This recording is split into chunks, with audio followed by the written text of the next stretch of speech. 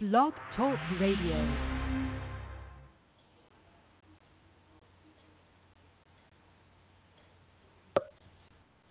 The D-backs go on a wild ride in Tampa, and the freight train is back on the tracks at Chase Field.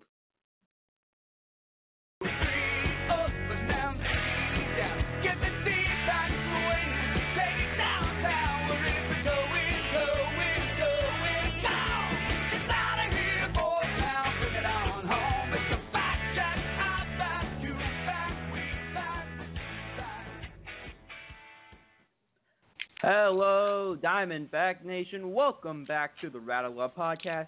My name is Blake, joined tonight by my co-host Chris. Hope all of you are having a very fantastic night. Diamondbacks currently playing the Braves right now, but we got this podcast going on. We're going to have some fun tonight. Chris, how you doing? I'm doing pretty good. How about you? I'm doing pretty good, too. Especially after last night's game. That was... We'll get into it later, but games like that is you know, it's more than just a comeback, 3-2 walk-off win.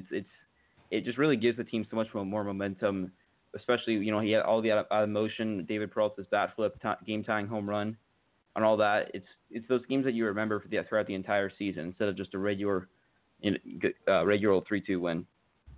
But anyway, this past week at D-backs baseball, there's some good to take and some bad to take also, but I would say the good definitely outweighs the bad.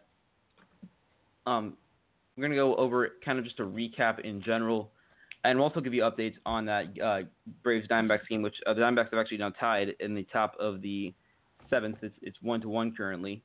But yeah, we're just going to go through kind of, we got some stuff to talk about here.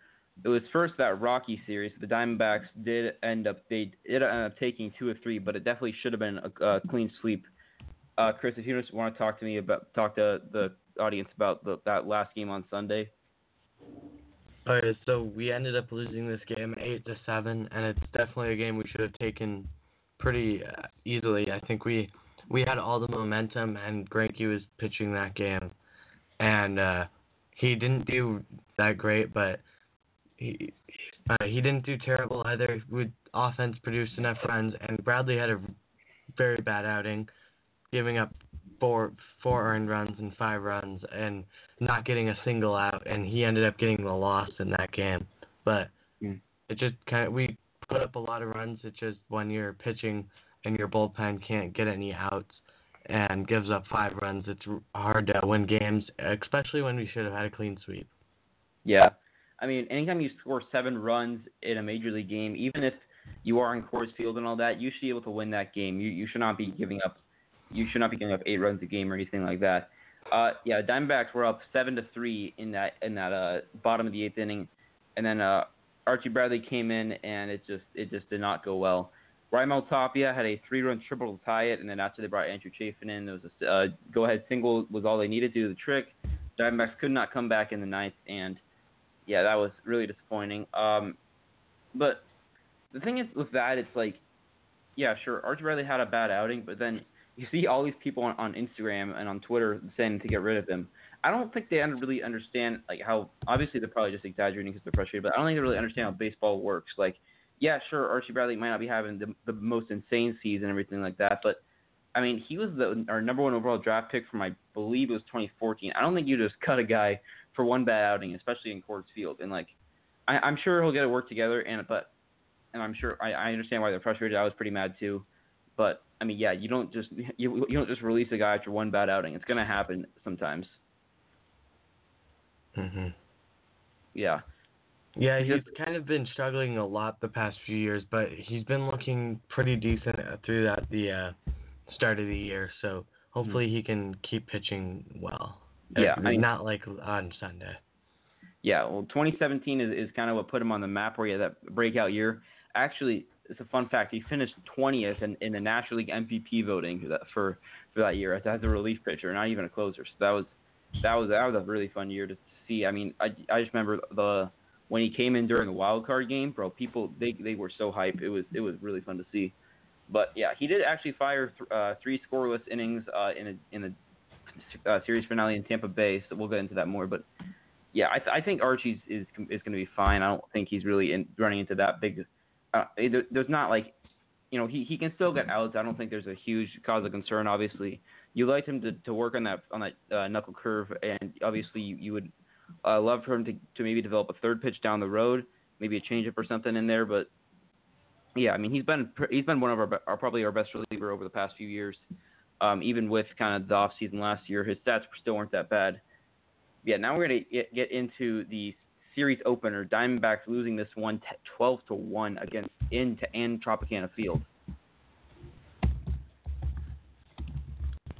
Yeah, this game was tough, especially off of the tough game on Sunday when they barely lost, but off of a bullpen really blowing it, really just Bradley blowing it. But we were only able to put up one run, and Clark didn't pitch too bad. 6 innings, only 2 runs given up in his first major league start. Then Hirano came in and gave up 3 runs. Hirano came in and gave up 3 runs, and I'm looking at the wrong game.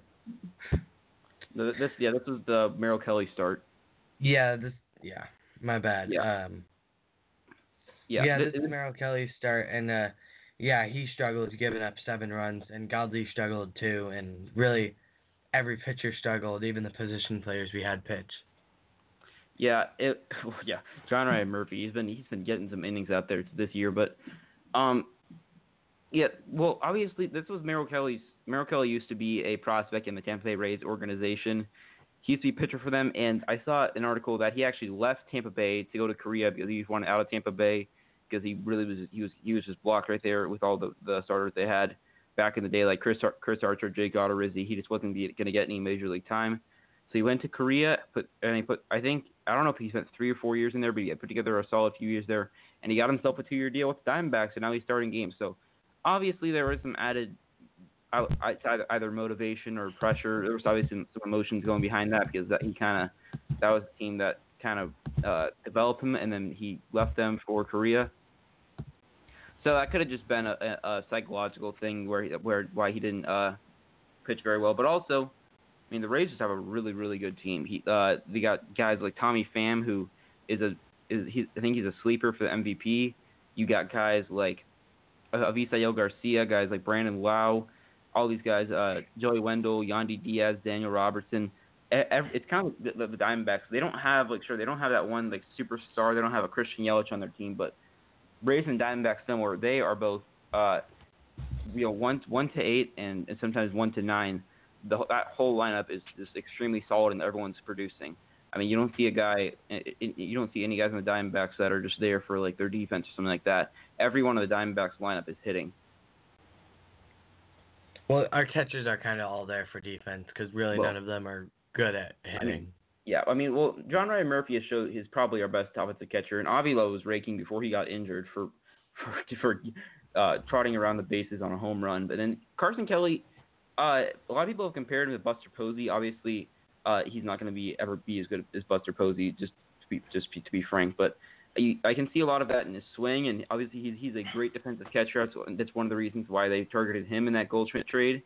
Diamondbacks and Rays still tied at 1-1, by the way, in the top of the 7th. So that's kind of one of the reasons why they targeted Carson Kelly is for his defense. He's got a great arm back there, and I'm pretty sure he's only 25, and he worked with Yadier Molina a little bit, and that Luke Weaver Carson Kelly battery combo, that is just absolutely deadly. That's going to be haunting National League West teams for years to come. I mean, the way Luke Weaver has been pitching this year, and that he's still pretty young, and he still hasn't gotten,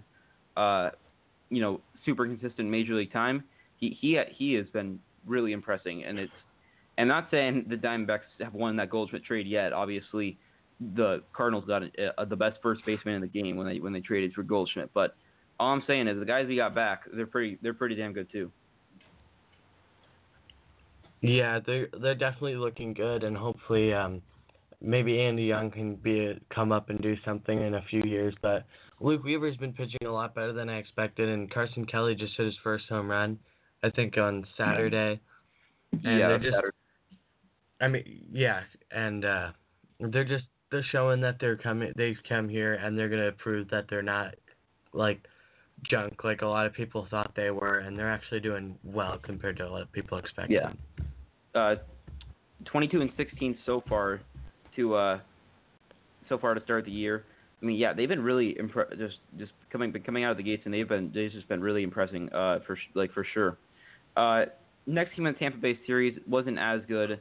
Again, it's kind of the offense just wasn't really able to get anything going. Well, also in that first game when they lost 12-1, Blake Snell was throwing almost 6 no-hit innings, and he was just untouchable that night. There was no way they were gonna score off Blake Snell. He was just absolutely he was just absolutely on fire there.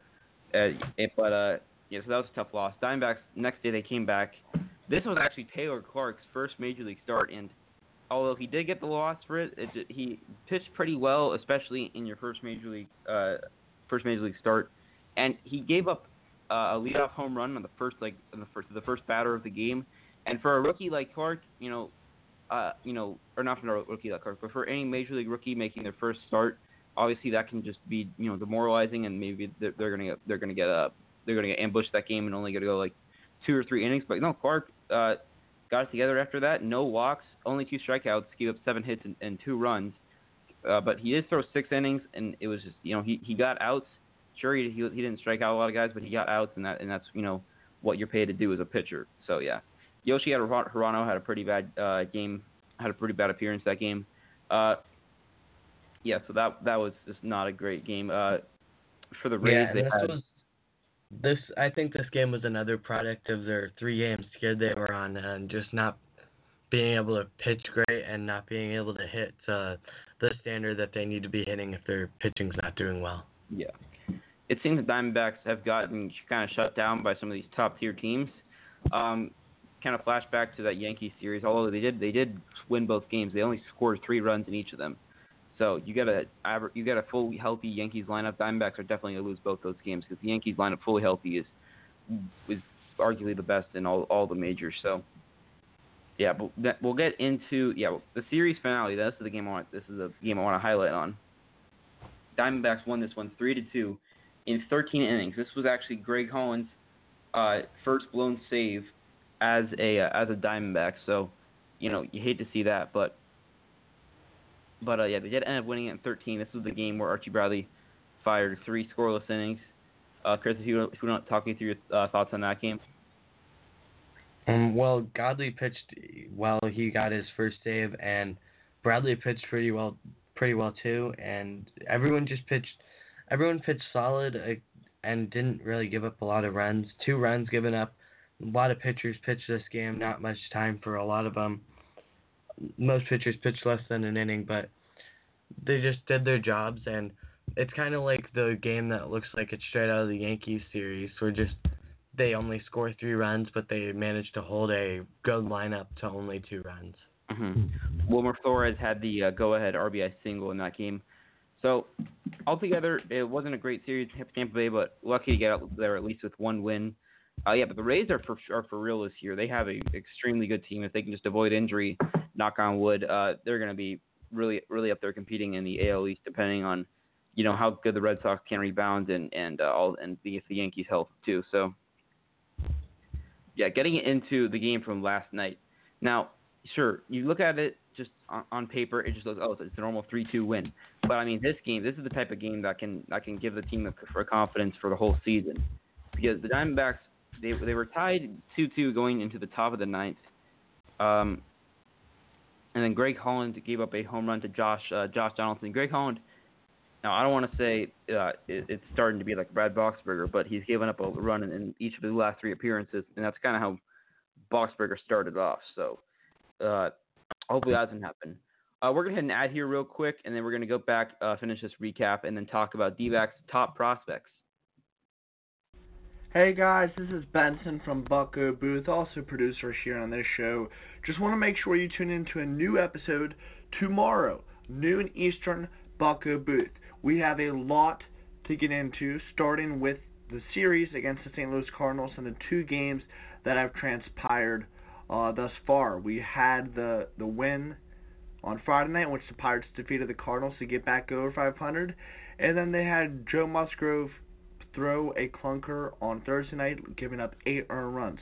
What is this Pirates team, and how can they get back to their winning ways? We dive into all of that and tell you when we can expect some of the injured players to return. All this and much more this Saturday, tomorrow afternoon, noon Eastern, Bucko Booth. I'll let you get back to this show, but I want to see you there, noon Eastern, Bucko Booth. Check us out. And welcome back to the Rattle Up Podcast. Again, that call-in number is 845-277-9345. You want to call in during the show, talk about whatever you want, talk about the D-backs, anything like that. Those dial that number. Yeah, getting into last night's game, obviously, yeah, Diamondbacks won that one 3-2. And yeah, again, tied 2-2 in the top of the ninth. Greg Holland gives up his first home run, or his first. He gives up a home run to Josh Donaldson. But then, so they were down. Diamondbacks were down to the last 3 outs in the bottom of the ninth, and the Braves, for some reason, the Diamondbacks had a lefty switch, 1-2-3 coming up in the bottom of the ninth. Braves don't go to AJ Minter, which is he's kind of been their preseason, kind of been one of their top bullpen arms. Well, preseason he's been terrible this year, but they don't go to him. They said they go to the right-hander Luke Jackson. He gets the first 2 outs, but then on David Peralta on a 2-1, I think it was a 2-1 pitch, he absolutely launched a curveball. He threw the bat over into the dugout. I mean, it was just an impressive moonshot way out to right field, and that's the game that's what tied it. Now, sure. Is Chris there, or are we still going through some technical difficulties? All right. We're still waiting on Chris to get back here. But yeah, there's a comment on the D-backs, on one of the D-backs posts about David Peralta's bat flip. I'm not gonna say their name, but I'm just gonna read it because I want to talk about this. He said, "I don't want to be that guy, but drop the bat and run the bases like you've been there before, and we'll be there again soon. He's asking to be plunked by the Braves today. I don't expect him to be Goldie. And I know we were spoiled for years, but this is one of those scenarios where I wish Peralta would have followed that example." And it's like, okay, there's a certain point. Obviously, you don't want to be doing cartwheels out there after you hit a home run. But like, when you hit a game-tying home run in the ninth inning, in a game that it looked like it was over after Josh Donaldson hit that go-ahead home run in the top of the ninth, and you launch one out of here, I mean, you're gonna flip the bat. And it wasn't even that disrespectful. It was just a bat flip. And it's like, if you don't want him to bat flip, don't give up a game-tying home run. It's just like, I hate this old mentality in baseball where it's just like, you have to put your head down and run the bases. It's like, no, if you want the game to be exciting and you want baseball to actually be relevant and not die out because everyone thinks it's just for old people, you're going to need to encourage all this entertainment and bat flipping and all that like stuff like that.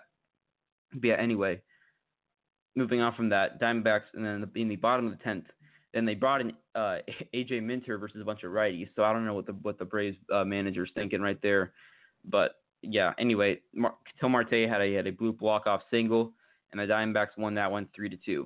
Overall, a very exciting game, and some certain games where certain games like that where there's a lot of emotions involved, and you come out with a win like that, and boom, and then yeah.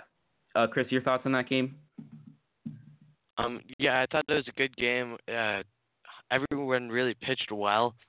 Only 1 run from every pitcher. Weaver with 7 solid innings, and then Andriese did well in this game too, throwing a scoreless inning. And Duplantier with his first win was great. But I don't know what the Braves were thinking. There's 3 guys that probably could have and should have caught that ball. And I don't know what they were thinking, but we'll take the win. Yeah, for sure. Whenever you get a win at home, and especially a late comeback win, you're always going to take it. John Duplantier also got his first major league win. He pitched a scoreless top half of the 10th. I mean, John Duplantier, he's thrown nine scoreless innings, but in those 9 innings, there's been some dramatics. Especially, remember that there was that Cubs series where he had the bases loaded with 1 out, and he got out of that situation. I'm pretty sure he had no outs at the start of that. Oh, it was no outs? Wow. He's been an escape artist. In the game last night, he had 2 outs. Yeah, he had 2 outs in the top of the 10th with 2 on, and he got out of that. I mean, he's just been shutting it down, especially for a rookie. Now, I don't want to say it's like beginner's luck or something, but I mean, just from the way I've been watching him pitch, he's got that deadly singer he can go to. He's got a lot of filthy pitches. He is I think it's time for him to start. And Diamondbacks they optioned Taylor Clark back down, and they're still kind of questioning who is going to be starting. Whenever hit what date would that be? I think it's next Sunday, or maybe whenever the next start date is for Taylor Clark's previous spot. I think Jon Duplantier is ready to go. I think this is the time where he actually gets a major league start, so we can actually see him in full action and not just in late innings in relief. Yeah. I mean, but a pitcher like him where they can go multiple innings in like games is kind of what we're missing right now, because we really only have Matt Andreessen. Duplantier is 0-8. Batters are 0-8 against him when there's runners in scoring position, so he can come in and take up a lot of innings. And I think Taylor Clark did really well against the Rays. I think they should give him another shot in that starting role, but I like Duplantier and Clark. I think they should both be in the majors. Well, we do have Zach Godley in the bullpen now, so he can definitely eat up some innings. Yeah, and Andreessen and guys like that. But yeah, I think it's at least time for Duplantier to get a start at least. I mean, he's definitely going to be well enough rested for whenever the next spot is. But yeah, I think it's just time. I don't know why the D-backs are waiting. I think this is the time where he needs to actually get an ability to show what he's got. So yeah, moving on from that. Also, just wanted to comment. Yeah, Luke Weaver, seven innings, 1 run. I mean, he's just been balling out this year against a powerful Braves lineup. Ronald Acuna, Freddie Freeman, Josh Donaldson. He's been so fun to watch this year. I cannot wait for how he's going to be in a few years when the Diamondbacks hopefully are competing. Some of these top prospects are filtering their way into the majors. But we're going to get into our next topic here about the Diamondbacks' top 5 prospects that could help them in 2019. Now, obviously these guys aren't going to get called up tomorrow. It's going to take some time, and depending on injuries or how players do, some of these guys may not even be called up to the majors. But I just want to start it off, obviously, with the 2 guys that I've already seen some major league time and who are probably going to be staples on the roster coming up here pretty soon, and that is Jon Duplantier and Taylor Clark, both right-handed starting pitchers. Start out with Duplantier, 24-year-old. He's out of Newark, Delaware. So actually, Newark, New Jersey, isn't it? It said Delaware on it. It's like on the border, but same state where actually Paul Goldschmidt came from. So I guess Delaware, and there's actually been a pretty decent amount of players from that Northeast region. Nick Ahmed is from Massachusetts, and AJ Pollock was from Connecticut, but he's not anymore. So I mean, he's I don't not know from if they got Connecticut anymore. Yeah, I mean, I don't know if they got a pipeline going there, but yeah. Anyway, yeah, drafted in 3rd round of 2016 out of Rice University. He's a 6'4", 225-pound right-hander. Yeah, and again, this year, 9 innings, a 0 ERA, and he's been that escape artist that they've needed in extra innings, and also kind of a rest guy. He's been up and down from here to Reno throughout the year, but I mean, yeah, I think at some point injuries are going to happen, and I think Jon Duplantier is going to get a good spot in the rotation, or at least as a long man in the bullpen. I think this is the time. He's 24, so he's not a super young prospect, but I think this is definitely the time where he needs to actually start getting his action.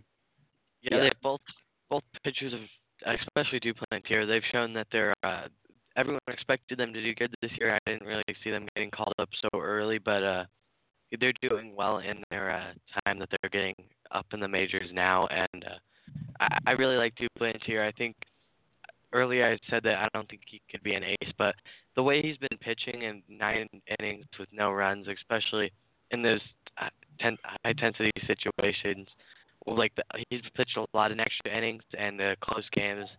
I definitely think he has potential to do good things in the majors. Yeah, I mean, he's got that weird, long extended delivery. I don't really know how to describe it. It's kind of like a little Sergio Romo in his delivery, but yeah, he's gonna get his time here pretty soon. Next prospect is Taylor Clark, who had that pretty solid start against the Rays in his debut. Went 6 innings in that one, only gave up 2 runs. He features a fastball, slider, changeup, and curve. That fastball topping up at about 93. I don't really see him as an ace. I don't think he really has ace stuff, but I think he can be, a solid 3 or 4 starter in the rotation. Maybe he's probably starting next year. I think is when he gets the full. Is when he get, is when he's going to be in there for full time. But yeah. Yeah, Taylor Clark, 6 innings and only 2 earned runs against one of the hottest lineups in baseball. Imagine what he can do to teams that really don't have any great hitters. I definitely think he can be a good starter in the future. Mm-hmm. He's definitely going to be a 4 or 5 guy though, and nothing amazing, but he'll have a good career number-wise. Mm-hmm. Third prospect we're going to talk about here, catcher Dalton Varsho. I'm just going to read a quote here from MLB.com. Varsho is athletic enough for the outfield if he can't stick behind the plate, and some believe he could even handle second base. Regardless of his future defensive home, Varsho has a bright future in the big leagues with his bat, athleticism, and baseball IQ. He is actually ranked as the number 6 catching prospect. And I think that was preseason he was, but yeah. He's definitely known for his bat, left-handed bat.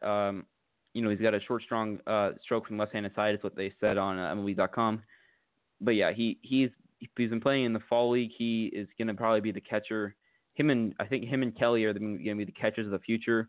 And who knows? Yep. I mean, it also says they also think Varsho could play the outfield and maybe be in second base, so he can maybe be kind of like a Blake Swihart in that sense. I could see him being like a Schwarber. Schwarber kind of started off his career as a catcher, and then they transferred him to the outfield. So I could definitely see him doing that too. Yeah, I think I don't think he's going to call this year, probably not as a September call-up, but I think 2020 is going to be the year because you're going to have guys like Avila leaving, and who knows what happens with John Ryan Murphy, guys like that. So I think Varsho is definitely going to get his call-up possibly this year, just depending on how the season goes and if they want to add him and everything like that. But yeah, and then our fifth and final, or actually our fourth pitcher here, right-handed pitcher Matt Tabor, who we actually interviewed here on Rattle Up a few months ago. He was their third-round pick in 2017. He's a 6'2", 180 pounds right-handed pitcher. He's also out of Massachusetts. Him and Nick Ahmed. In his A-ball debut this year, he fired 4 innings, only gave 1 hit and 7 strikeouts. So, that's pretty good to see 4 scoreless innings in your debut for the season. So, I mean, yeah, he's still a pretty long ways away. I don't think he's going to be called up this year, but I just wanted to put him on here because, we interviewed him on the podcast. He's a cool dude. So, yeah, Matt Tabor is going to be number 4. And I think a guy that can benefit the Diamondbacks is Josh Chisholm. He's definitely one of our top prospects, top 100 in the MLB. He's a good infielder, and I think we don't really have a spot for him now, but next year, maybe September, he could definitely do some good things for our team. Yeah. He has 9 home runs currently. The stats aren't very good, but he was on an early season slump, but he's been raking ever since then. He's from the Bahamas. He's a 21-year-old. We got him as an international free agent, and he hasn't had a lot of power, only a 5'11", 165. Or he doesn't have a lot of size, but he's got a lot of power. And maybe you can play him at second base, and once Flores leaves, you keep Marte in center field. They'll find a way. Maybe play him at third base, something like that. The Diamondbacks will definitely find a way because he is the number 1 prospect, and he's definitely going to get playing time here pretty soon. Could he get a call up this year, depending on how just as he develops and everything, but. Yeah. Anyway, that is going to wrap it up for the show tonight. I want to thank everyone for tuning in. We will catch you guys next Friday. Diamondbacks, again, still currently playing the Braves. It is tied at 1-1 going into the 8th inning. We will catch you later. Have a good night. Bye-bye.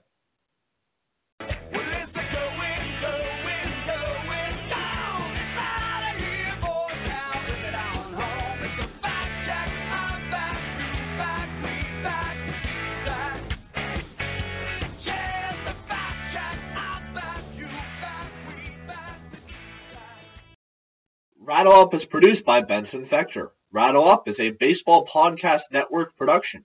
Be sure to give our host a follow on Instagram, Chris Sumner at Chris_Sumner710, and Blake Warner at EverythingDbacks.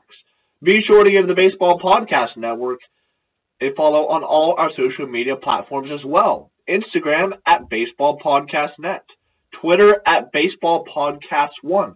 That's PODCAS1. SoundCloud at Baseball Podcast Network, and YouTube at Baseball Podcast Network. Thank you all for tuning in. We'll see you next time.